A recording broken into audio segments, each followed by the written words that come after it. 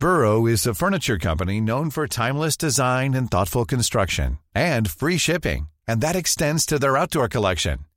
Their outdoor furniture is built to withstand the elements, featuring rust-proof stainless steel hardware, weather-ready teak, and quick-dry foam cushions.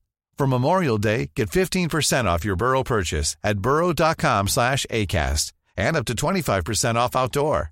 That's up to 25% off outdoor furniture at burrow.com/ACAST. I'm Sandra, and I'm just the professional your small business was looking for. But you didn't hire me because you didn't use LinkedIn Jobs. LinkedIn has professionals you can't find anywhere else, including those who aren't actively looking for a new job, but might be open to the perfect role, like me. In a given month, over 70% of LinkedIn users don't visit other leading job sites. So if you're not looking on LinkedIn, you'll miss out on great candidates like Sandra. Start hiring professionals like a professional. Post your free job on linkedin.com/people today. Everyone knows therapy is great for solving problems, but getting therapy has its own problems too, like finding the right therapist, fitting into their schedule, and of course, the cost. Well, BetterHelp can solve those problems. It's totally online and built around your schedule.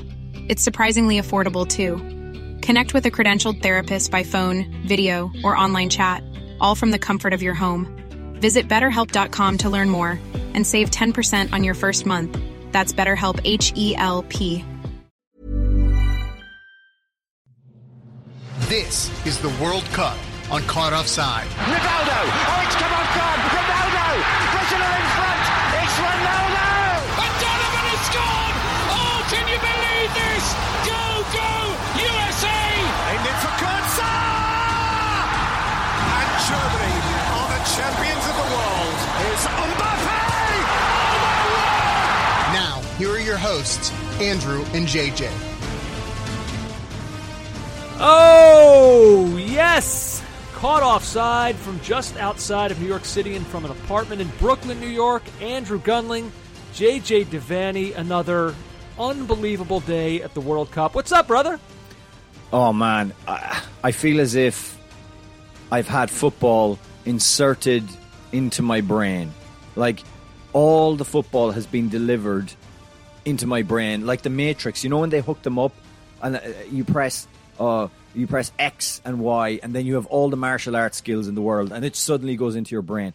That's what I feel like right now. I'm not worried about this podcast being good. I'm worried about this podcast, like me forgetting things, because so much happened. Yeah, it's been that kind of week at this tournament. It has been so much fun. The drama has been on just like cranked up to 11 over the past few days. I mean, really, since we got to the third group stage match, even before then, the drama's been at an elite level, which kind of like, not to go negative, but it almost makes me sad. I mean, I saw a lot of this circulating on Twitter. A lot of people were talking about this, but like, you may not see this kind of stuff again in the group stage. FIFA, of course, moving away from this format at the next World Cup to the, what is it? It's the 16 groups of 3. You're not going to get the simultaneous matches being played at the ends, you know, where you've got teams kind of like playing each other through the television. Yeah. Like you're just not going to get that anymore. And it's sad because this is just like this current format. It's just perfect, and it's guaranteed drama. Like, you know, you're going to be getting some of the just like most unforgettable 2 hours that you can get with teams like keeping an eye on the other match.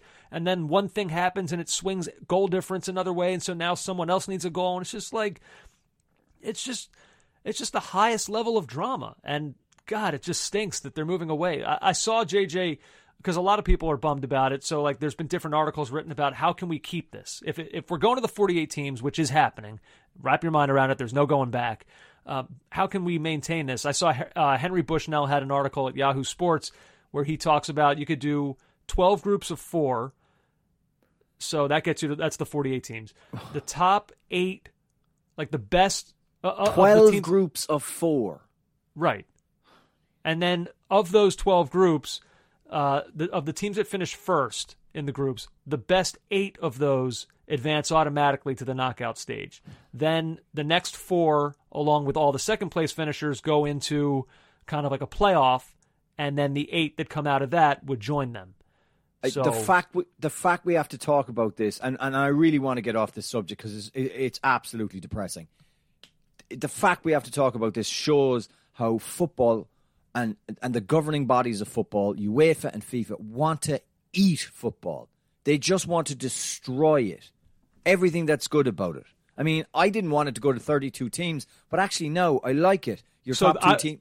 Yeah, that's interesting. I was going to ask you about that specifically because it went to the 32 teams for the 98 World Cup in France. And I was going to ask you, okay, was there outrage then over that shift? Because we all agree now, at least, I don't know anyone that feels differently, that this is perfect. 32 it's the right number. It just seems like this is how it should be. Now, is that just because that's what we're used to? In 20 years, when it's 48 and the next guy is going to try to get it up to 64, the next FIFA president, are we going to say, 48's perfect? Why are you going to mess with it? Like, is that how it is? Were people mad when it went from 24 to 32? There was some rumblings, but don't forget the ways to display your dissent then was to write a letter to your association. There was no internet. There was no online rage. Not in the same way there is now. So it was announced. Some pundits talked about it, thought it was a bad idea. I mean, it did eliminate the stupid things you saw in 94 and 90, with third place teams qualifying out of groups and having to decide who's the best placed third. It did get rid of that. But I mean, look, they got to the right formula. Just leave it as it is. Anyway, I don't want to talk about this. There's actual football. I think the people, the drama of these last couple days, I think people are interested. Yeah, but let's talk about the actual drama. We will. Relax. 4 years or 3 years to talk about this other stuff. If only all of you out there could have heard the way he was speaking to me before the show tonight. It's appalling. I don't know what's happened to him. I'm just so busy, and I have no time, zero time for obfuscation and mental math. Henry Bushnell with his calculator. I have no time for any of this. I want to talk blame about him. I bet that article did huge numbers at Yahoo. Good for him. I won't be reading it. I'm going to send it to you right now. We'll stop the pod. I might even read it to you on the podcast, the entire thing. In all seriousness, can you lay out for the people what they can expect on this wonderful pod? Sure. We're going to talk more math and more tournament formats. But then we're going to actually talk some soccer because it was an unbelievable day. Belgium, a golden generation, has withered away into what's a metal that is just like nowhere near that of gold. Aluminum, lead. Yeah, I mean, this is slowly spiraled into the lead generation. So we'll talk about that. Germany for the second consecutive World Cup, gone in the group stage. We'll talk about the drama of Japan. Argentina made to sweat it out a little bit, Messi missing the penalty, but then his teammates picking him up, which is kind of the thing we've been waiting to see throughout much of Messi's tenure with Argentina. We'll talk about that. Oh, by the way, the U.S. are still playing. They are the lone CONCACAF representative taking us into the knockout round. I'm sure all of CONCACAF will be behind us. I could high-five Jack Warner, JJ. I think even he's excited about it. Oh, maybe not.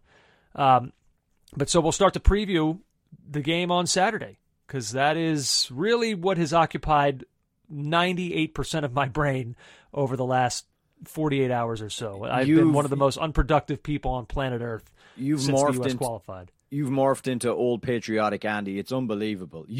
At one point, the text you were sending me looked like the tweets of someone who calls himself a USMNT forever or USMNT stats or USMNT gods or something like that. That's what it looked like. And fair play to you. I love that excitement.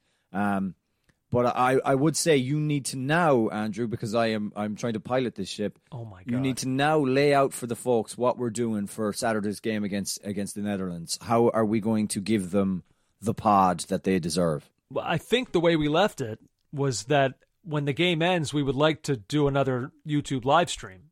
Yeah, that was the impression I got from our conversation in between beratings. So I think that's the plan right now. So when that game goes final, as was the case after the England match, I would say a few minutes later, I mean, I guess it'll depend, but I'd say a few minutes after that, roughly, head to the YouTube stream, subscribe, notifications on, all the things that you're supposed to do. Tell your friends, tell everyone Walk up comment, to strangers and tell like. them. All those things. So, yeah, that's as of now, that is the plan. All right? If it changes, I'm going to go to each of your doors, knock on them, and tell you what we're going to be doing instead. But right now, I think that's the expectation. And I can't wait to do it. I don't know how it's going to go, but we'll talk about that. We'll talk about that a little bit later on in this podcast. I should say also, JJ, before we continue, that tonight's podcast is brought to you by DraftKings. Yeah, the best soccer teams in the world are competing for the cup. DraftKings Sportsbook, one of America's top-rated sportsbook apps, is where to go to bet on the tournament. New customers can bet just $5 on any team and get $150 in free bets if your pregame moneyline bet wins. For even more action, go to the DraftKings Sportsbook app, toggle on the same-game parlay feature, and combine multiple bets for a shot at an even bigger payout. Download the DraftKings Sportsbook app, use code OFFSIDE, and kick in $5 on any team, get $150 in free bets if your pregame moneyline bet wins. That's code OFFSIDE, only at DraftKings Sportsbook. 21 plus in most eligible states, but age varies by jurisdiction. Gambling problem? Call 1-800-GAMBLER in New York. Call 877-8-HOPE-NY or text HOPE-NY 467-369. Eligibility and deposit restrictions apply. Bonus issued as free bets. See state-specific responsible gambling resources and terms at DraftKings.com/soccer. And I'm on the DraftKings app as we speak right now, so I've got all the odds in front of me for the matchups that we know of in the knockout stage and still some of the group stage matches to come. Obviously, the one I'm most intrigued by is the Netherlands and the USA.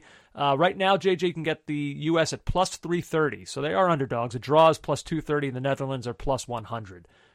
So there's that. Your biggest favorite right now, from what I'm looking at, Argentina's minus 500 against Australia. Australia plus. I mean, if you want to ride this one out, if you are just like feeling the Aussies right now, and you want to ride that, well, they're plus 1,300 to beat Argentina. They are massive underdogs. I don't know. We'll talk about that. I mean, obviously, we'll get to their advancing and the reaction that went down in Australia, which was just, once again, epic. So, yeah, go to the DraftKings Sportsbook app because everything's here. It's all here for you to go and have some fun with. So even the games that you may not feel emotionally invested in, well, you can become emotionally invested on the DraftKings Sportsbook app. So check it out. JJ, let's get into some of the stuff that went down today because it was once again just like the height of drama, riveting stuff. Spain, Germany, Belgium, so many of the big names all involved. I want to start with Belgium. Gone. Roberto Martinez, gone. I'm trying to figure out how to view this one because Belgium, for the most part in this tournament, they've been disappointing. And of course, that was the case once again today. They did not score. But it's just a weird thing to see a team exit a game with an XG of almost 3.5 and obviously not score a goal. Like, you want to be mad at them. You got to finish your chances, of course, but Lord knows they're generating opportunity after opportunity. It's not like they were playing dull, turgid football. It wasn't like that. I mean, it was a thrill a minute. They just couldn't finish. Yeah. I mean, I still think, Croatia carried a threat in this game, and there was times when they looked far the superior side in terms of passing. But Belgium looked much, much better. They started with Leandro Trossard. They started with Dries Mertens. And at half-time, they substituted out Dries Mertens and brought in Romelu Lukaku. Now, I tweeted, I wouldn't have done that. But I understand why you do that. He is the record goal scorer in Belgian football. He is a guy who can get you goals. He is a guy who is not fit and clearly out of form. I could not have predicted the horror that would unfold in front of me in this game. Now, there was other Belgian players, Carrasco in particular, who missed chances, or a real chance for him. But for Lukaku, he racked up in 45 minutes 1.98 XG and somehow did not score a goal. It's almost impossible. Let me take you through it. After Carrasco slaloms through, there's the save, the ball spills for him. He has a defender or two, I wouldn't say in his way, but certainly in front of the goal, but the whole goal is there. He hits the inside of the post and it spins out away. Then Meunier hits him with a pass. It's coming at him quickly, but he's still only about 5-6 yards out, and he flicks wide.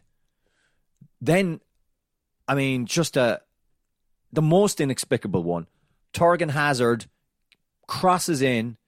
The Croatian goalkeeper is stranded. It sails over his head beyond him. And Lukaku has an open net. I don't know why he didn't just try and open out with his foot and just tap home. It's the goal's right there. And he tries to do a Dempsey versus Portugal and hit it in with his torso, and he just whiffs it. It just comes off him and goes out the other way. Horrifying.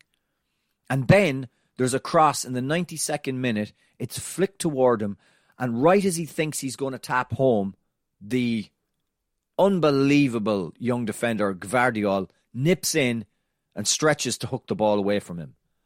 And then we saw just some really anguish scenes from Lukaku where he destroys the side panel of one of the dugouts. He is inconsolable, screaming. He's in absolute anguish and tears. It was hard to watch, actually, because you don't want to see anyone go through something like that, especially a guy who's super online and super aware of the criticism he's got down the years. Where's your first touch? Couldn't finish your dinner, even though he's been a striker that's had some unbelievable scoring. He's been great. Seasons. Just a terrible moment for him. He went into the tournament undercooked, not fit, not a ton of games, and even that doesn't explain just how awful that game was for him and for Belgium. Yeah, unforgettable for all the wrong reasons. And, we spoke about this generation of Belgian players and how this is all going to be remembered.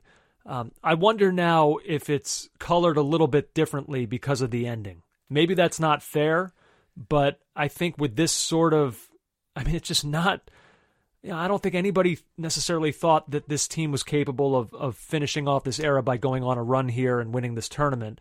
But to go out like this in the group stage, it just leaves such a bitter taste in your mouth. Again, I do think that for what Belgium were in the 2 World Cups and for most of their history leading up to when this generation started to take hold, I do think that they actually fulfilled a good amount of the promise. Not as much maybe as some would have hoped, but a third place finish at a World Cup, a quarterfinal appearance at a World Cup. This is somewhat of uncharted territory for Belgium in their history. Only in brief flashes have they done these things before. But to end it like this, I think it's going to be hard to wipe this taste out of your mouth and remember this era fondly after this. I tend to agree with you for the most part. Gavin Cooney had a very good tweet. So Martinez has been getting it. Roberto Martinez has been getting it for the last few days leading up to this game about the wasted golden generation. But Gavin Cooney tweeted the age profile of the players. And when Belgium were in the sweet spot, Andrew? Was it the 14 World Cup? 2016 European Championships. Okay. It was right there. 2018, they finished third in the world in 2018. We forget that because they went out kind of meekly to France. They are unfortunate that there's been such a revival in French football. Germany's been decent through this period too. They've won a World Cup in 2014. They've been unlucky that there have been other good sides, and there has been the rise of Croatia as well, who played in the World Cup final in 2018. So finishing third in the world under Martinez, that's pretty good. But it was your man, the man who people who didn't listen to this pod early on, but from about 2014 to 2016, Belgian manager Mark Wilmots was just a kicking bag. We destroyed him. Just so regularly for his decisions, for the way he ran that squad. You loved. How many times was he your red card? Multiple times. Multiple times. I barely remember why, but weirdly, that happened multiple times. Yes, it did. So the flop was the defeat to Wales in the quarterfinals of the 2016 European Championships. That was the flop for this generation because they could have won the European Championships that year. Certainly, look who won it. A very, very middling Portugal side. And then they would have gone in and finished third in the world. And then you're looking at golden generation fulfilled. Third place in a World Cup and a European Championship. So yeah. I think that's probably a fairer way to analyse it. But you are right. Sour taste in the mouth with the way it finishes. And out they go. And you wonder, they'll still be a decent side, whoever comes in after Martinez, but this was unique to have a De Bruyne, a Hazard, a Lukaku, Vertonghen and Alderweireld at the back. Not to mention, Vermaelen for a while there. Like, they were elite up and down that lineup, and that's just not. It's not something they're accustomed to. Sure, they'll get flashes of like one great player, a couple great players at a time, but they had them everywhere. So it's going to be a complex legacy that they leave behind, and there's no guarantee that they'll be able to get quite back to these heights again. No. So and it's I don't know. Yeah, I don't know yet. We're still kind of in it. It's hard for me to know exactly how this will all be looked back. No, but it's a warning in international football, though. Tomorrow is not promised. You don't look at your players and say, well, he's only 22 now. He's only 23 now. Doesn't matter what we do in this tournament, because in 4 years' time, they'll be at their peak and we'll do X and we'll do Y. Doesn't work like that. Just doesn't work like that. Seize the moment. Seize the chance. And the big chance is 2016. Yeah, you're probably right. I mean, I'm just looking at it now, JJ. Like, their European Championships history didn't qualify in 88, 92, 96. Did in 2000 when they were they co-hosted it with the Netherlands that year. Yep. Didn't get out of the group stage. Then didn't qualify in 04, 08, 12. Then the golden generation kicks in. Back-to-back quarterfinal appearances, which, like, when you compare that with their history, they'd sign up for that in a heartbeat. But because of the talent that they had... They finished third in the world in 1986 as well. So what's been sandwiched in between was bad, but they've had 2 golden generations within 40 years. That's pretty good. Yeah. For a country of their size. We'll see where they go next, but it's going to be hard for them to reach the kind of heights that, or the expectations that they had for the last 8 years or so with this group. So yeah, a strange end, infighting, underfulfilled promise. It was certainly not the lasting image that you would have wanted for this Belgian side. We'll see if time heals those wounds and people remember the good times. Like you said, that third place finish, that win against Japan that they had in the World Cup, how thrilling that was. One of the great World Cup games of probably the last 20 years or so. We'll see. Only time will tell. But yeah, no question about this one. Maybe the biggest disappointment of the tournament. But there is competition for that title, JJ. We'll go through some of those right now. First off, I guess we'll start with the good as we look at Spain, who they back into the next round. This did not go up the way that they had planned. They took the 1-0 lead on a Alvaro Morata goal, but Japan once again come storming back. Before we get to the Japan side of this, with regards to Spain, a couple things here that are interesting to me. One, I mentioned Morata. JJ, do you think, is he ascending to being one of the elite country over club guys? Like, I'm not saying he's bad for in club play, but Opta Joe tweeted that Alvaro Morata has scored 9 goals at the World Cup and European Championship since 2016, more than twice as many as any other Spanish player in this period. Morata. Yeah. He still doesn't feel like Miroslav Klose, but I mean he's an answer to a question that Spain have had, and an answer to a question a lot of countries have had. I was looking at a thread on Twitter. Not a lot of countries have that out and out number 9 anymore. Things have changed, formations have changed, tactics have changed. But he did the job today, or to an extent, he half did the job. Spain half did the job. And then the second half, Miguel Delaney tweeted it was a second half of arrogance. Now, I think Japan are good, and they're capable of upping their game, and they're capable of making tactical changes to get themselves back into a game. But there certainly had to be some kind of a step off from Spain. And I wonder about Spain, because they should have finished Germany off in the last game as well. I mean, they were nearly home and hosed and qualified, and they let Füllkrug in for that goal, which should never have happened.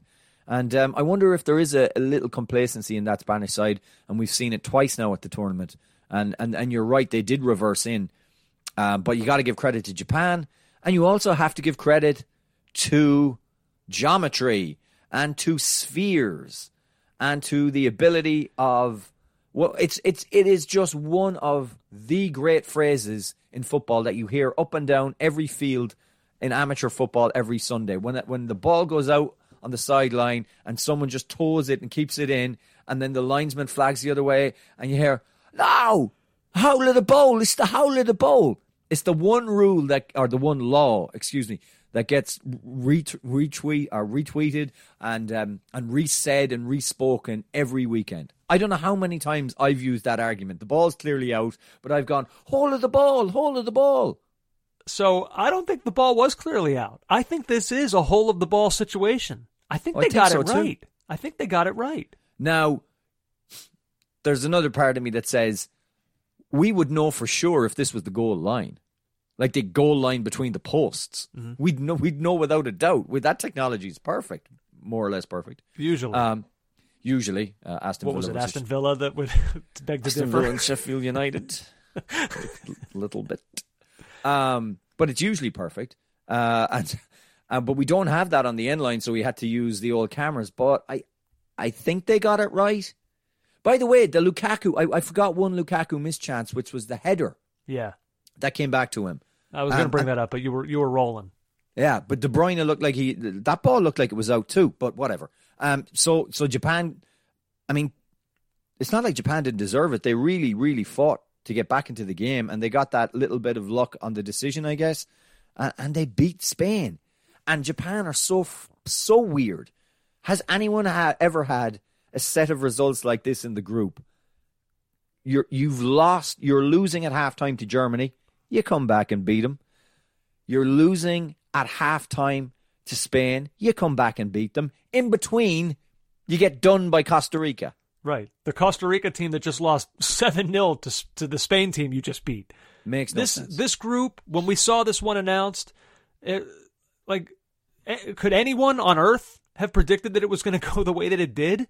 I mean, JJ, that 2-minute period of time, I wish we could almost freeze that period of time when we all thought that both Japan and Costa Rica would be going through from this group with Spain and Germany going home. I was horrified because we've got some aggressive Costa Rican listeners who hate the fact that we don't talk enough about them and we always play them down. Yeah. And they would have been demanding, very demanding. I mean, the goal that they scored to put themselves ahead against Germany, Vargas. Now, someone said that they're giving that as a Manuel Neuer own goal. No.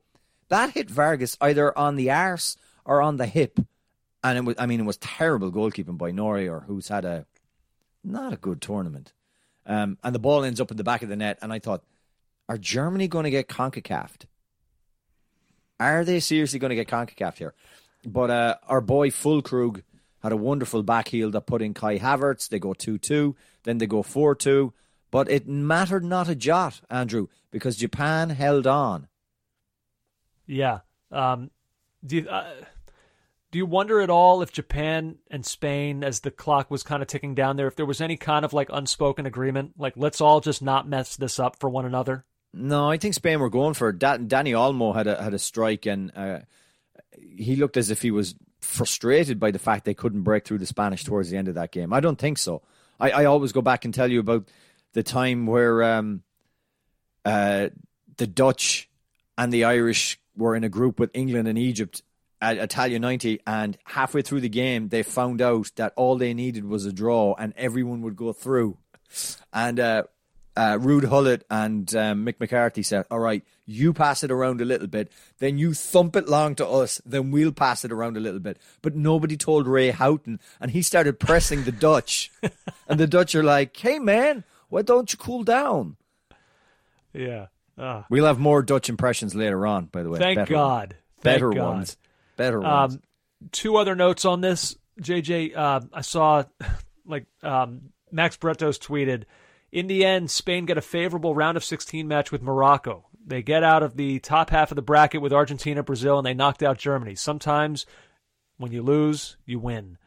I mean, this did not go according to plan by any stretch of the imagination. Morocco are going to give them problems. Certainly. There's no question about that. But when you look at the totality of the picture, this is sort of what happened with England, except that was more so by design at the last World Cup. When, remember, England played their C squad for the final group stage match. Yeah. Not saying they tanked it, but they were willing to lose because, look, it wound up, it gave them that path to the semifinal.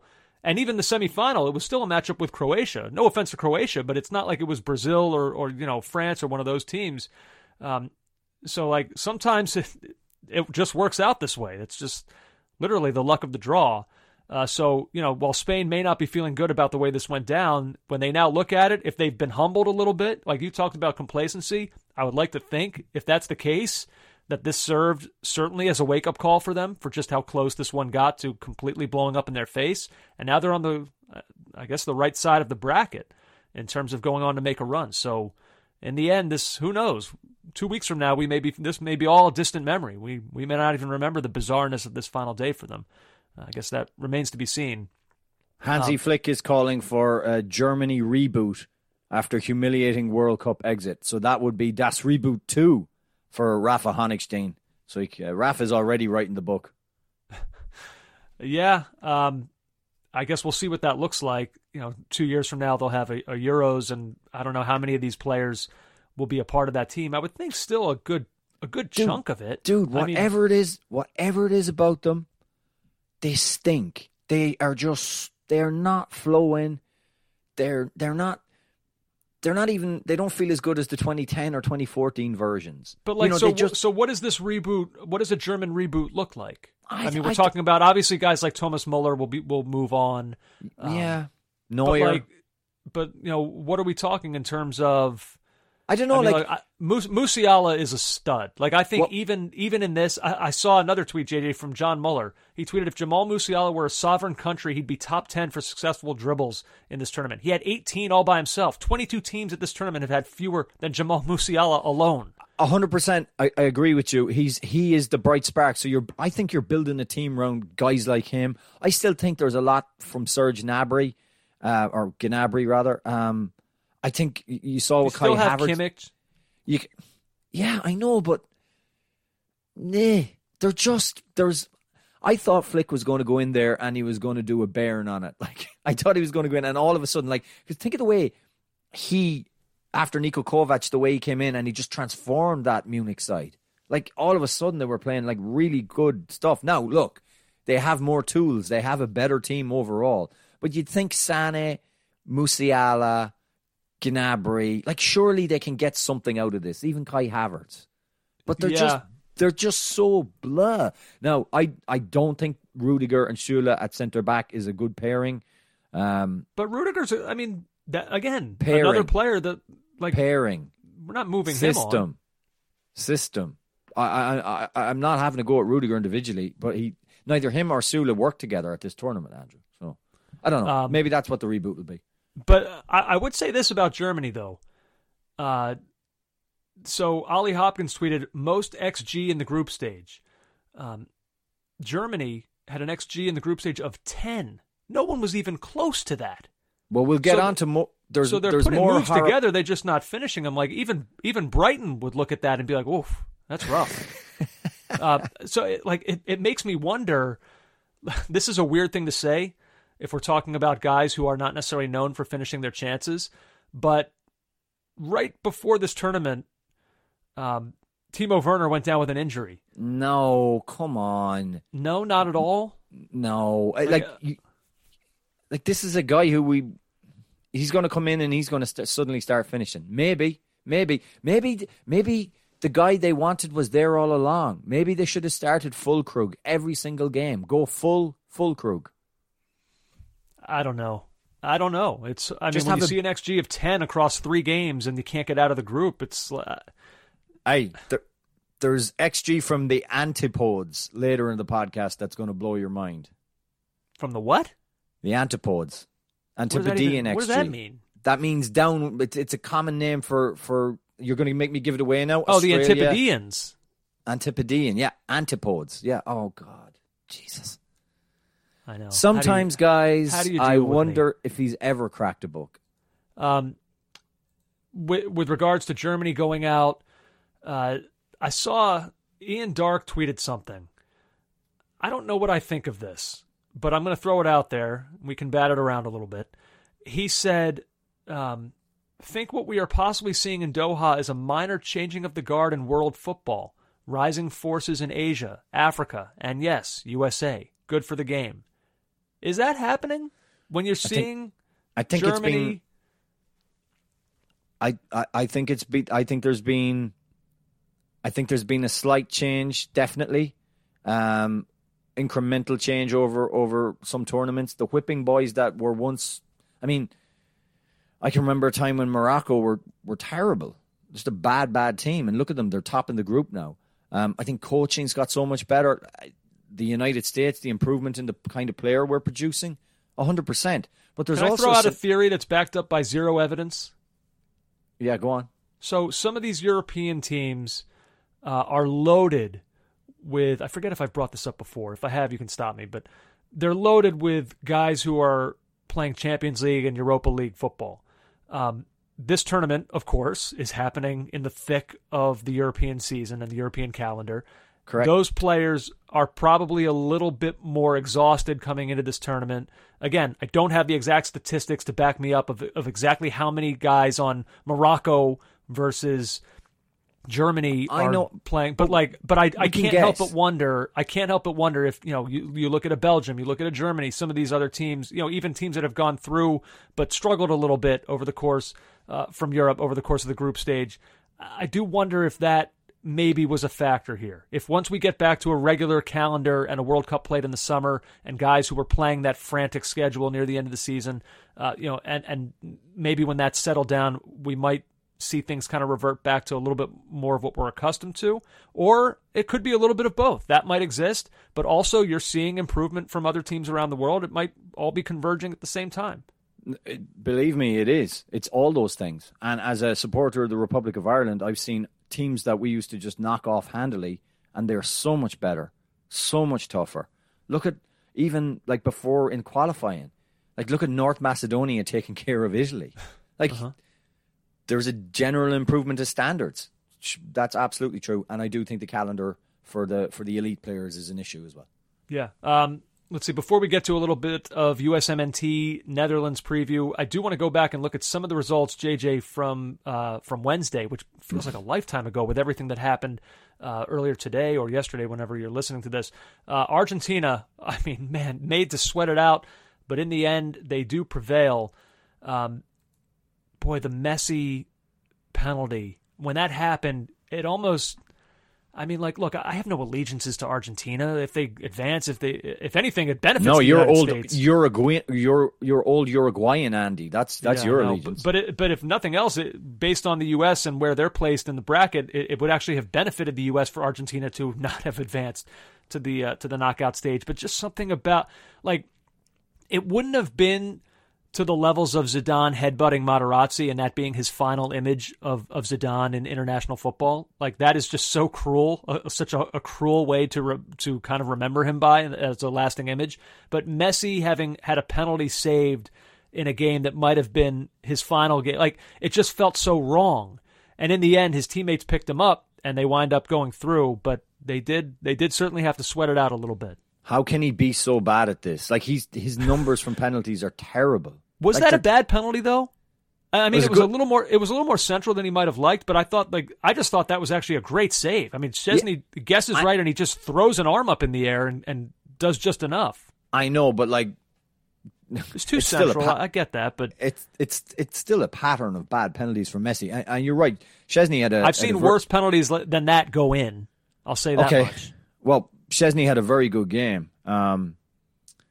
Argentina, Andrew, I am not convinced by them yet. They should beat Australia. Poland were...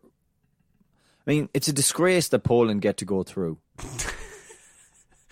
It is a disgrace. They're shocking. They're so turgid. They are... I know it's my favorite word, but they're so bad. Mexico... They weren't great either. They only played in spurts. But Poland, you got to give us something into the next round. It's almost a crime, I would say. We'll get to Mexico in a sec because that's a bigger conversation. You mentioned the Antipodes, JJ. Yes. Australia. This is what a story. If you think about the way this tournament started, the shellacking they took. In the first game against France, for it to have wound up the way that it has, they've just kind of, I don't know. I don't know exactly how they've done it. There's not a lot of stars on that team. It's not a lot of dominance from them. They are getting like an opportunity and they're capitalizing on it. Matthew Leckie is now a hero in that country, definitively. I went through their squad, JJ. I could be wrong, but by my count, I saw just one player who currently plays in a top 5 European league, Awer Mabil, and he barely is featured for the 19th place team in La Liga in Cadiz. So like it's a lot of guys who are playing in that league in Australia, some other leagues in Europe that, like in Scotland, there's some, Aaron Moy, of course. But I mean, it's a pretty incredible story for them to get through.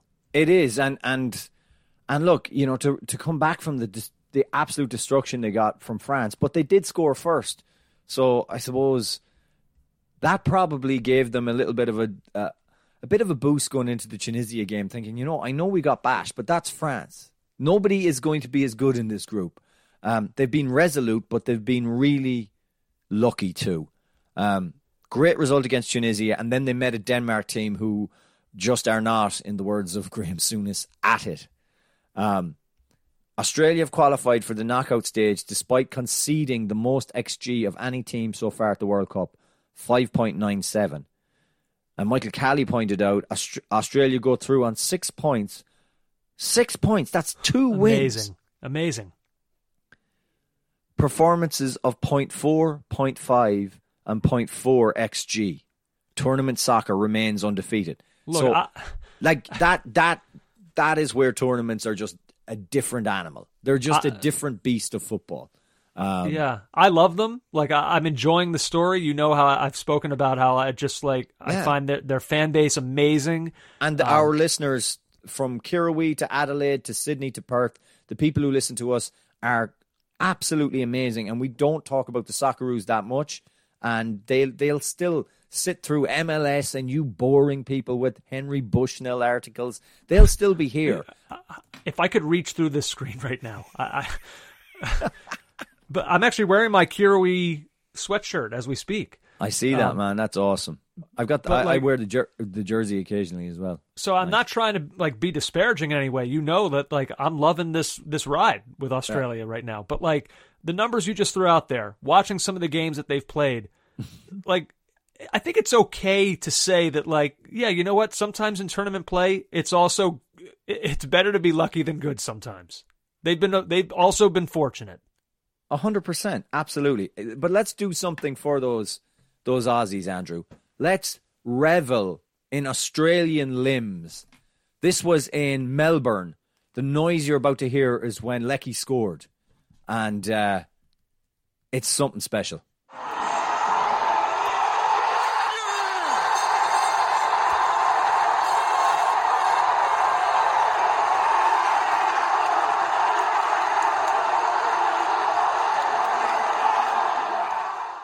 Oh, wow. That's those scenes. That's 3:30 in the morning. Yeah. Australians, they're always at it. Always at it. Do you know what my favorite thing is? I'll tell you what, if I were there, I'd be filing a noise complaint. That can't happen at 3:30. I'm sorry. I got kids. Do you know what's so fun? I can't have that. I watched that video several times. My favorite bit is it explodes and they all start running around like it's a mosh pit. They're so excited. And there's guys wearing puffer jackets. There's guys wearing T-shirts. There's guys wearing long sleeve stuff, jeans, runners, and they're holding flags. And then there's this one guy who just comes sprinting through and he's in a full business suit. He's gone straight from work to the fan park. He's been drinking. He got out of work. He's been drinking for a solid 6 hours until that thing kicked off at and 2 he's going to go to work. He's going to go to work stinking of booze in that suit. I love it. Whoever you are, Mr. Finance Bro, well done. So well done to Australia. And real quick, I know we're going long on Australia here, but can we? I know, like you said, we have Australian listeners. I need their help. Can we have a quick conversation here about the utter chaos of Australian time zones? So the Socceroos Twitter account before the match, because the game was obviously starting at a weird time, as these things do, they'll tweet out, okay, if you live in Perth, here's the time it starts. If you're in Darwin, Adelaide, Melbourne, wherever. And so they tweet out all the times. And so I'm looking at it, and I see, okay, Perth, it kicks off at 11 p.m., Darwin, 12:30 a.m., Adelaide, 1:30, and then I stop. Wait a minute, 30? What's going on with these time zones? JJ, Australia has time zones on the 30s? What is this? They're that meticulous with the sunshine? It's an enormous country. It's really quite huge. No. I'm good with there being time zones across Australia, fine. But like down to the half hour? Too much. It's weird. And then in the map, when you look at it, so it kicked off at 2 a.m. in Sydney, and then east of Sydney is Brisbane, but it kicks off at Brisbane, but it's 1 a.m. there, but it's east of Sydney? Well, what's going on? I don't know. It's very strange. Look, Australia, I love you dearly, but you got to figure out this time zone situation. It's bonkers. It doesn't make sense. You've done math with the 48 team World Cup, and now you're doing time zones with Australia. Are you trying to drive this podcast into the ground? Everyone, we'll tweet out this map of Australian time zones. Your minds will be blown, all right? Ignore JJ and trust me, it's weird. Half-hour time zones? Who does that? It's very strange. Okay. I asked a guy that I work with who's Australian. He kind of just shrugged his shoulders, said, don't ask. Like, they know it's weird. It's very strange. Let's see, JJ, Mexico. So I'll say this before we start and go in on what's actually happening here with Mexico. I want to at least acknowledge that, like, remember I used to always say when the U.S. didn't qualify for the 2018 World Cup, and we go back and think about what happened on that final day, I always said, look, it's a disaster. We need a total rethink of what's going on here. But we also do need to acknowledge that, like, the things that needed to happen, that needed to transpire to keep the U.S. from qualifying for that World Cup were insane. You could say that a little bit with the way things played out for Mexico at the end here, with like needing the help from Argentina. How many goals did Argentina have disallowed by like centimeters that could have made this like a cakewalk for Mexico? Mexico themselves having goals disallowed. I mean, they had their chances. It was just like, again, they did it to themselves. But like, my God, you could also look back on this and say that just like, the gods kind of conspired against them in some ways to keep them from going through. It was torturous for them to not have made it through.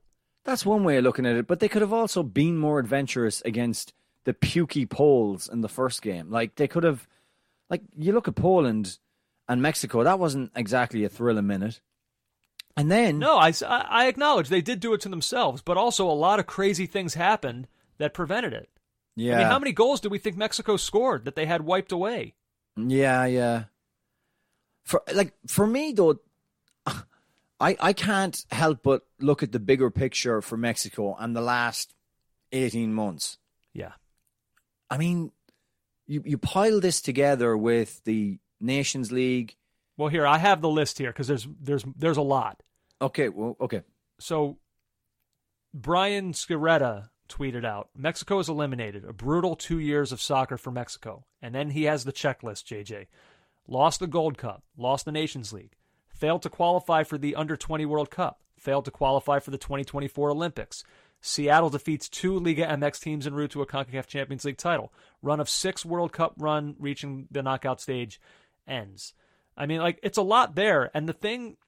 I mean, look, we know the obvious ones, Gold Cup, Nations League, what just happened in the World Cup, even the Seattle going through Liga MX teams.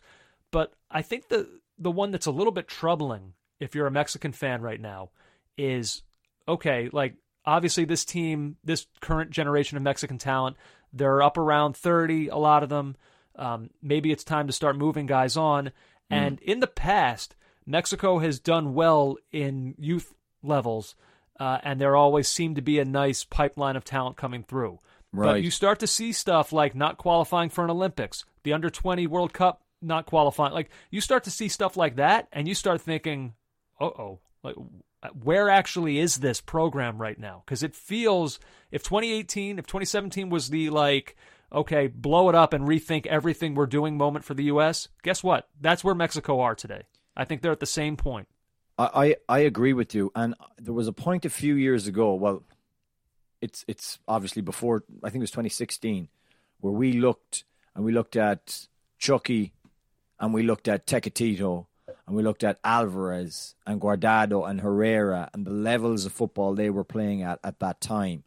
And then they had Jimenez coming through as well, and we thought, wow, this is a team in the ascent. But what we didn't realize that there wasn't a ton coming after them. Mm-hmm.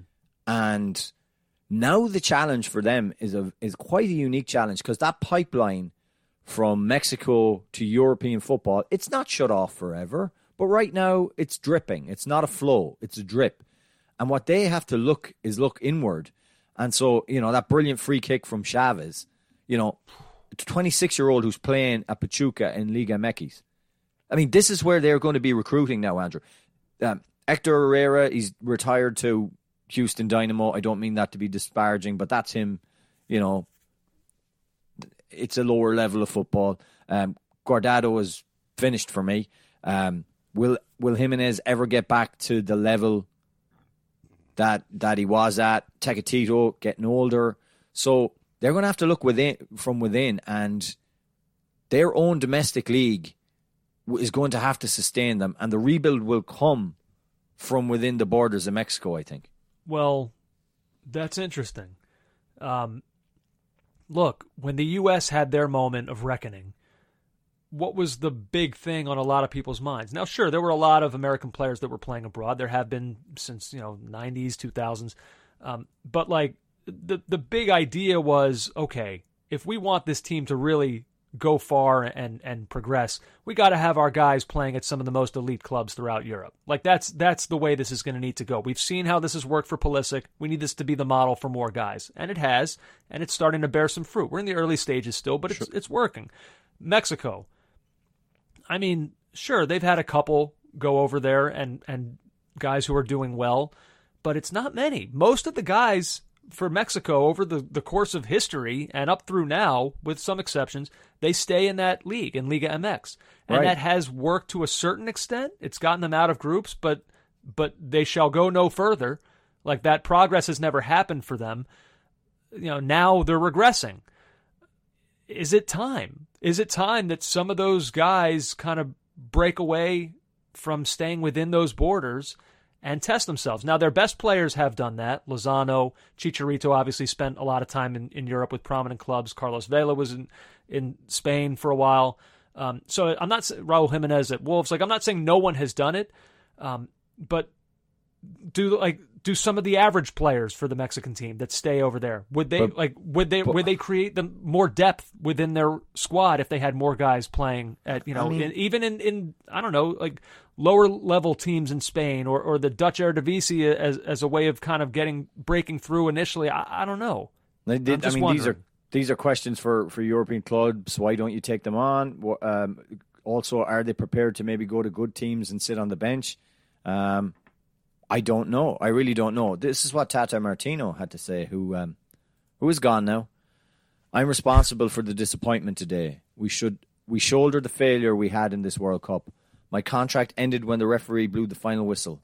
There is nothing else to do, which is a very kind of bleak and that sums it up. They're in a period of transition, Andrew, and we will have to see how they emerge out of it. Yeah. And hopefully, it's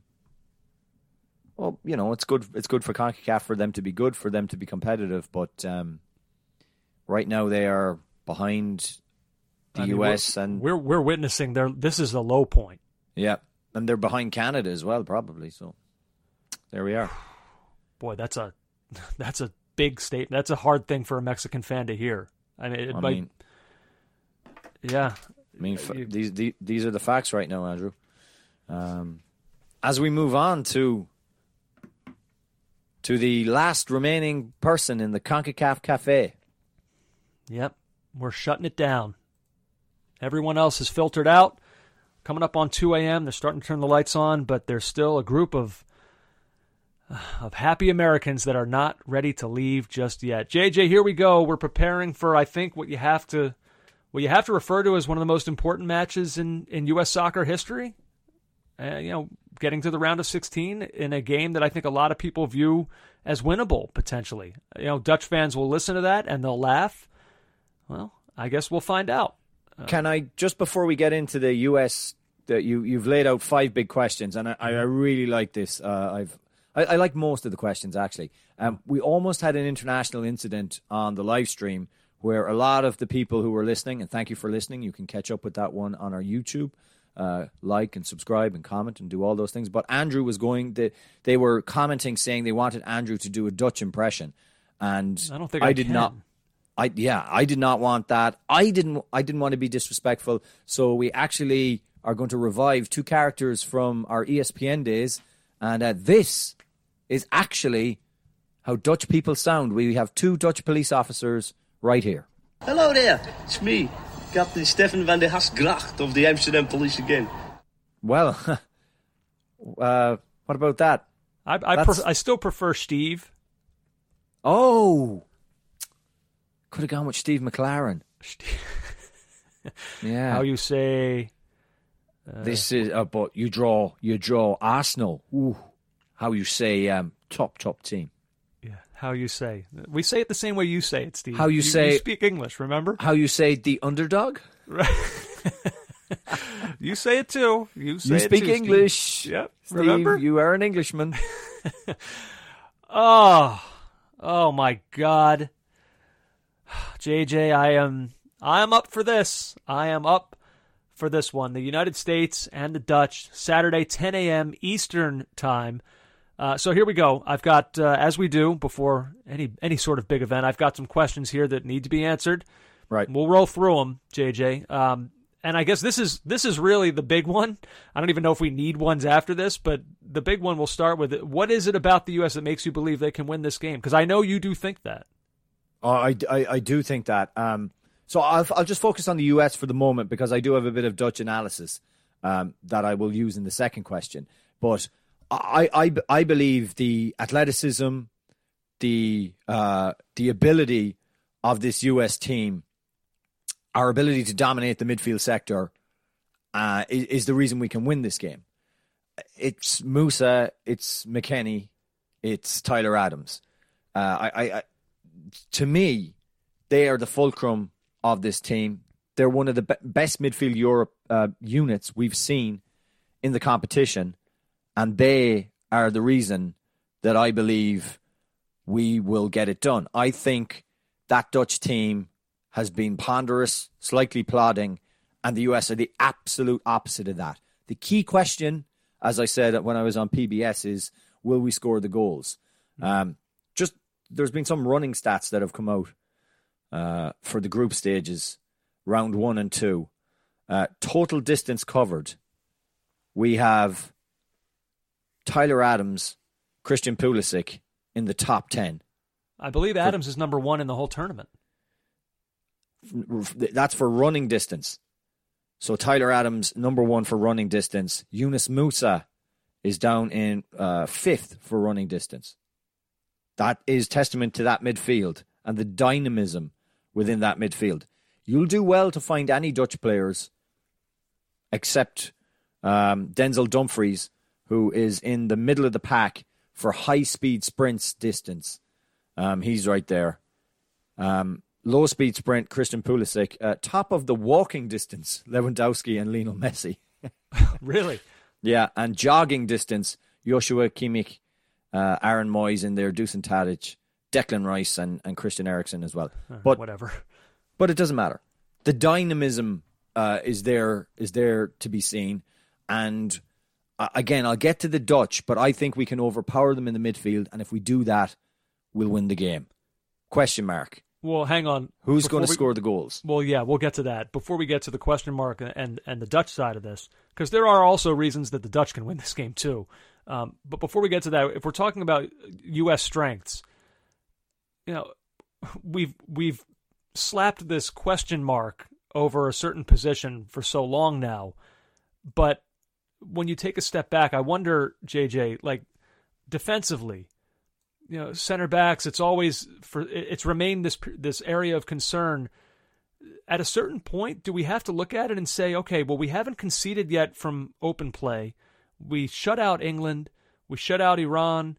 Like, at a certain point, do we have to look at it and say, like, okay, we can, like, this is a strength, actually, the way Tim Ream is playing, whether it's Carter Vickers or, Zimmerman's had shaky moments, but God, what he did in the last 20 minutes against Iran, like, do we have to look at that and say, maybe we can keep this 0-0 potentially with the Dutch? Maybe they get one, we can sneak another and get this to extra time. Like, I think you have to look at our defense right now as a huge plus. It is a huge plus.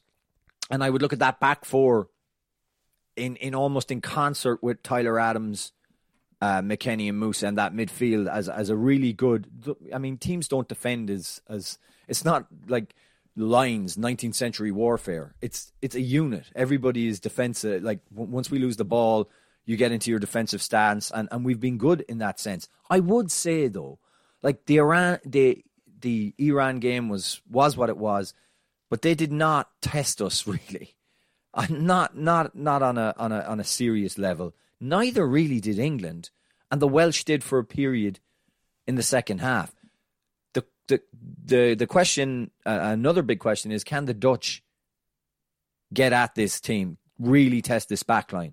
And I'm not sure. I would suggest that Iran for the last 20 to 30 minutes of that game did. Game state.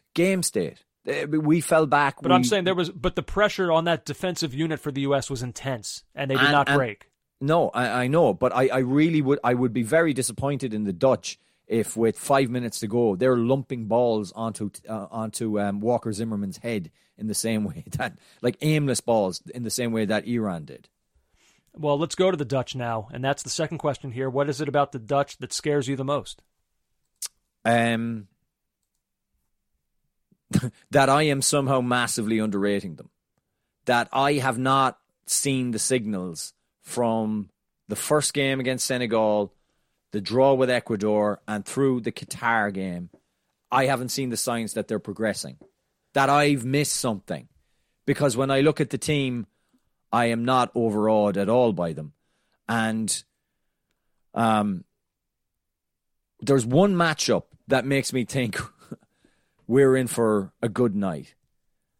So we expect the Dutch will play with Dumfries and Blind on the left, Dumfries on the right, and I see our team of Dest, Musa, and Weah in particular on that right hand side, running in behind and running at Daley Blind, and I'm like, that could be a real area where we can make hay and hurt the Dutch. Now, I'm going to call this segment very quickly. I'm going to call it Daley Blind blindness. Am I getting something wrong with Daley Blind? That is the question. Just call it Daley Blindness? Daley Blindness, like it. So I just put his name into Dutch Twitter. How do you access that? Well, you just put in Daley Blind into Twitter. Okay. And so just a couple of the tweets. No idea how Daley Blind is starting over Malacia, to be honest. Next one. Daley Blind is the worst starter of all time. Get Malacia on. Not going to lie. Why does Daley Blind start? Realizing that every country have got a decent left back, or wide left back, I guess, and we're stuck with Daley Blind. Crying emoji, crying emoji, crying emoji. And I'm like, well, why has LVG got him in the side then if there's this kind of general consensus amongst the Dutch Twitterati that he's not very good? Then I looked at the Between the Posts, had a tweet. So they're tactical match reports from Europe's top 5 leagues. And their tweet is, it's a piece of land about 5 by 10 meters large near the left sideline, just across the halfway line, and it's owned by Daley Blind. Daley Blind, 32 years old, incomplete passes, 10, complete passes, 99, progressive passes, 14, one key pass. The progressive passes of 14 progressive passes is interesting to me. And it shows his targets. Frankie de Jong, Nathan Ake, Martin de Roon, Memphis Depay 11 times, Van Dijk 9 times, which is as many times as he's targeted the key man for the Dutch, which is Cody Gakpo. So either Daley Blind is a key thing that's going to hurt us, or our players on that right-hand side are going to overwhelm him, and it's going to cause serious problems for the way the Dutch play. That is my thesis. Now, the question was, why do they scare me? Yeah, you kind of got away from that. Well, I did run away from it, but I love your energy. I love the vibes. I love where your head is at. So Gakpo is a quality player. Like, he's probably going to go to Manchester United in the summer, or they're going to try and buy him. He's absolutely quality, but his goals have been kind of long range. Like, if we limit him to, I'm okay if he's shooting from 35 yards against us, 25 yards, 20 yards. If we can limit him. Well, his most recent goal was what? I mean, that was in the box. That was probably like 10, 12 yards out. All right, and he is in form. There's no doubt about it. Martin de Roon and Frankie de Jong, if that is the two that play in the middle, they are quality footballers. Davy Klaassen. If Davy Klaassen starts, are we really concerned in the year of our Lord 2022 about Davy Klaassen? Memphis Depay, an enigma, hasn't really burst into the tournament yet. Haven't got him going, but he definitely works better with Gakpo than the other formation that had Janssen in the team. So I don't know what the Dutch are going to do. I expect them probably to play similar to what they did against Qatar. That's my reference point. And I just think there are areas of the midfield that we're going to overwhelm them. And that's why I'm both scared and both excited. I'm scared that I'm completely reading this wrong. I'm excited that I'm completely reading this right. Well, in terms of why the Dutch would scare me, I think you are right in a lot of the things you're saying. I agree with a lot of what you're saying. I think the problem is the U.S., it could be another one of those games where the U.S. actually plays really well, where we do see a lot of possession, where we do threaten, but our lack of incisiveness combined with the fact that the Dutch, for whatever flaws they do have talent on that field that it might only take one moment. The U.S., what we've seen with them is that they just don't seem to really have that guy who can just kind of create something from nothing. Like you said, Gakpo taking shots from 25 yards out. Maybe that can happen for the U.S. and we can get a goal that way, but it feels like the Dutch do have the sort of talent where suddenly they can a guy can just kind of create something out of nothing, and now you're a goal down, and now it feels like a mountain to climb because we have such a hard time scoring goals. So that's the thing that I guess would scare me most about them. Can I hearten you a little bit? Sure. Allow me to hearten you. So there was XG Philosophy had XG created / conceded per 90 World Cup 2022. So on the y-axis, you've got XG conceded. On the x-axis, you've got XG created. So the Netherlands are above the US. They have conceded more XG than us. This sounds very visual. And they've created I'll just tell you basically. The Netherlands have conceded more XG than us. That's good. They've created less than us. That's good. But there's not that much between us, I would say that. So you've got two teams here who aren't that far apart in terms of conceding or creating. And we're doing slightly better on the not conceding part of things. That was rough right there. I got to say, you're going to sit here listen, and make fun of me for talking about math, and then you're going to talk about Y and X axis. You got some nerve. I'll tell you. Listen, that was a visual chart that you tried to use through words. You ranted on about time zones in Australia and Henry Bushnell's 48 team. I don't know, what would you even call it? If you don't think it's interesting that Australia has half-hour time zones, I don't know how your brain works. All right, back to this game. I'm just seeing lots of things. I just, even with the eye test, just watching them, the Dutch haven't hit stride yet. Now, the danger, as I talked on Twitter to Kees van Hemmen, is that they are going to hit stride. That this is building towards something. But I don't see it. The next question I had here, any changes you would make to the U.S.'s starting 11? No. So no, as in Carter Vickers stays in next to Tim Ream? Carter Vickers stays where he is. Sargent starts if he's fit. Pulisic starts if he's fit. Okay, now we play the game, what if they're not? By the way, Pulisic, I don't see a world where he doesn't play. No. I can't envision that. If Sargent's... He's playing. I won't even entertain the idea. Okay, all right. If play. Sargent's not... Oy. I mean, it looks like right now it's Sargent or Haji Wright. Like, it feels like it's one of those two. I know now people are all over Haji Wright for not dribbling to the corner near the end of the Iran game. People seem I'm more concerned about the weakness of the effort. If you're going to push your chips to the center of the table, Haji, you better be able to... I don't know how poker works. But anyway, no, I don't want to envisage starting Haji Wright. I would prefer to start Sargent. That would be my preferred. And I really don't know where Ferreira is on the depth chart now. So there we are. Let's see, your X factor for this one. I'm going to go first because it kind of speaks to something that you were talking about earlier when you were going through all the Daily Blind stuff.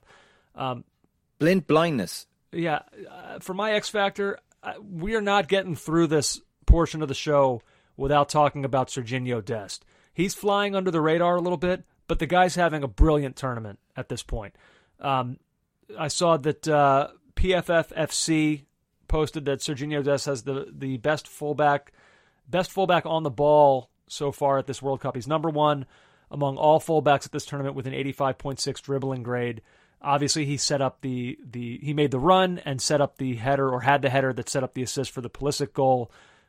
He's been really good in this tournament for the U.S. at both ends of the field. And JJ, you're sitting here talking about what the Dutch have on that side, where Sergiño Dest could be. I mean, it'd be him and Tim Weah, right?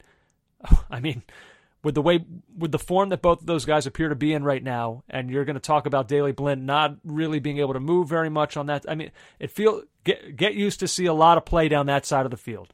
That's what I would say. And the form those guys are in, I think that there could be a lot of danger there. I would expect so too. I think I've already done my X factor. There's no need for me to go over old ground. Fair enough. Last question I have here. This is the JJ eye roll question. Oh, God. We don't often go into this stuff too much because it's our belief that soccer has arrived in this country in a significant way. But even being of that belief, I can still see that this is a unique moment for this team and this sport. So how important is this match from the perspective of soccer in the United States? Because I do think that this is important. I really do. I totally agree with you. I usually hate this question because I get asked... I used to get asked on ESPN network shows, and they'd throw you that question by some... Yeah. Why don't our best players play soccer? If LeBron was our keeper, no one would score, JJ. Don't you see that? What's it going to take for soccer to become popular in this country? If we had Kemba Walker up front, do you realize what we would have done? You know? Ridiculous! Hey. Yeah, and it's the most tedious thing ever. But I will say this. I got into soccer. I didn't come from a soccer family. I came from a Gaelic football family. Italia 90 changed everything. Ireland's run to the quarterfinals changed everything. That is a real thing. Young kids, boys and girls watching this tournament, they'll go out, they'll be inspired, and they'll kick around in the park, and they might end up playing on the U.S. men's national team. And you'll say, hey, the percentages are so small, blah, blah, blah. Let me tell you about a little boy from New Jersey who was 16 when he took up soccer. Like, that's pretty old. Mm-hmm. But he got into it, and he was inspired by the World Cup in 2010. And he went on to go to college. And even when he was in college, he almost... In fact, let's listen to that little boy. That little boy was Matt Turner. Listen to what Matt Turner wanted for his career choices. 5 years, I hope to see myself working in an investment bank. That's the difference. Matt Turner, if he had never found a soccer ball, would have ended up as just a regular finance bro wearing a Patagonia sleeveless gilet, wandering around Manhattan with a side-parted haircut, dating a girl called Lauren, and, you know, going skiing on Saturdays in January, and, you know, and drinking on Thursday nights, and living in Murray Hill, and dressing casually like he's going to a boat regatta. That's what would have happened. That was very specific. Are you describing someone you know? He would have had stocks. He would have had shares. But no, soccer saved him from that. Soccer was his inspiration. The fact he picked up a pair of gloves and started training, and he ends up at Arsenal playing in the Europa League and one of the best goalkeepers at the World Cup. So yes, to answer the question finally, yes, it is important because it inspires people. Soccer has arrived here. But if we can bring in more people, inspire kids who maybe haven't watched the game before, like your Matt Turners, it's a great thing. I think a couple things here. One, this is a potentially small thing, but I do think it bears mentioning. A round of 16 match on a Saturday in the United States, I think that's important. I think everyone, much like what we saw with Black Friday, I think you'll have a lot of eyeballs on this game. I think that this is a thing. This has become a thing. This has grown. And I think that there will be a huge viewing audience for this game, and that's important. So if they can go out and play well and win it, I think that whatever you're talking about, somebody being inspired, multiply that by tenfold as opposed to if this was taking place on a Thursday at 2:00 when kids are in school. Beyond that, the reason that I mentioned the word unique in reference to this team and this opportunity, I think that there's something to be said, JJ, for how young they are and how well we're going to get to know them. Like, for example, I thought what happened the other day with the press conference before the Iran match, look, there was a chance for that to be disastrous with how that could have gone, with just like the veracity and the ridiculousness of much of the questions, the line of questioning that was being asked of our guys. But like the way Tyler Adams handled that, what was the takeaway? Like, that was played on SportsCenter. That was played, everyone has seen it on Twitter. It's viral. Now this country, people who are not necessarily huge soccer fans, they all feel like they know that guy. They're all proud of that guy. Mm-hmm. That guy is young. Pulisic is young. Reyna is young. Aronson. Go through it all, chapter and verse. The team that the U.S. just started against Iran was the youngest team in this tournament. All right?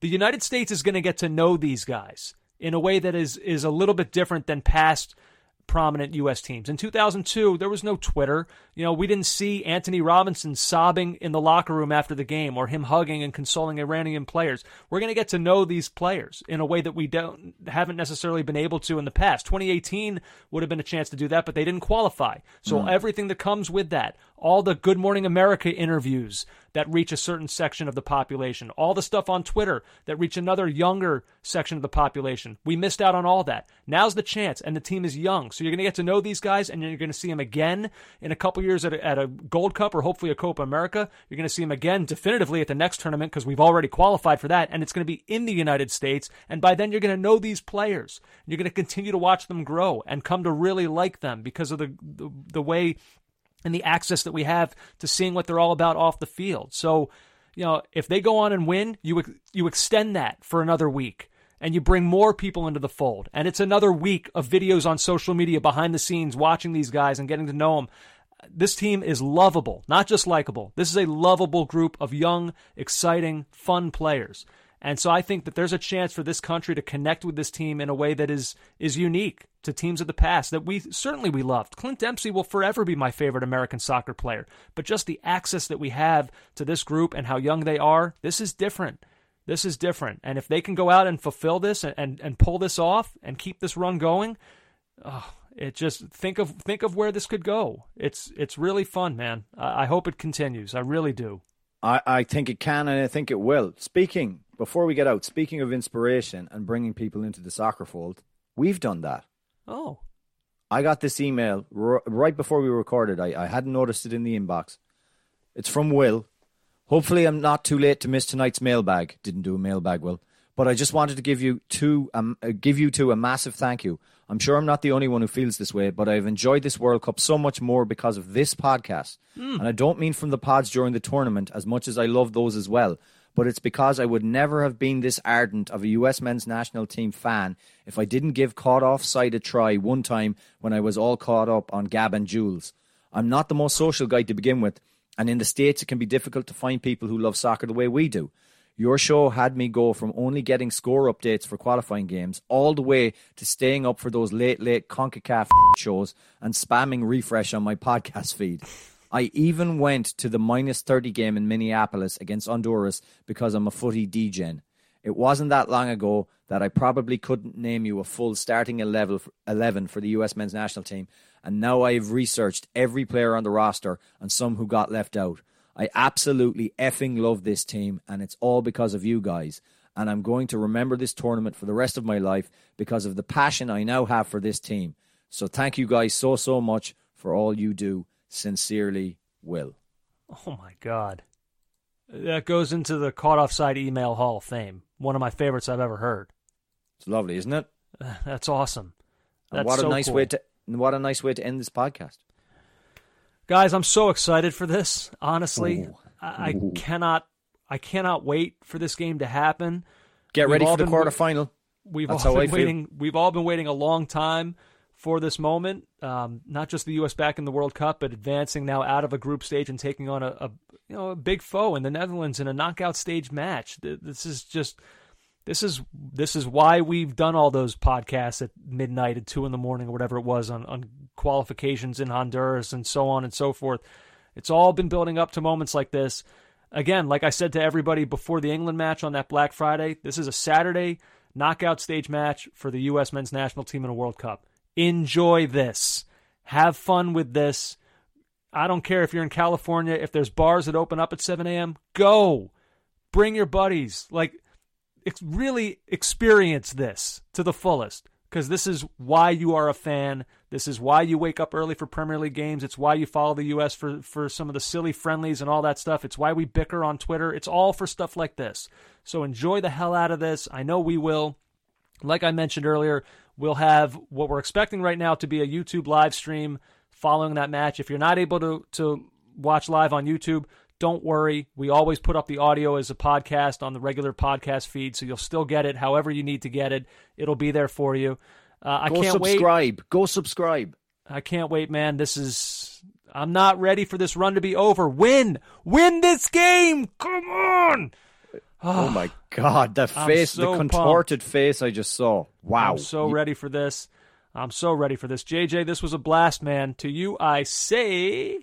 Check you later, fun boy. I'll see you. Take care, pal. You've been listening to the Caught Offside Soccer Podcast.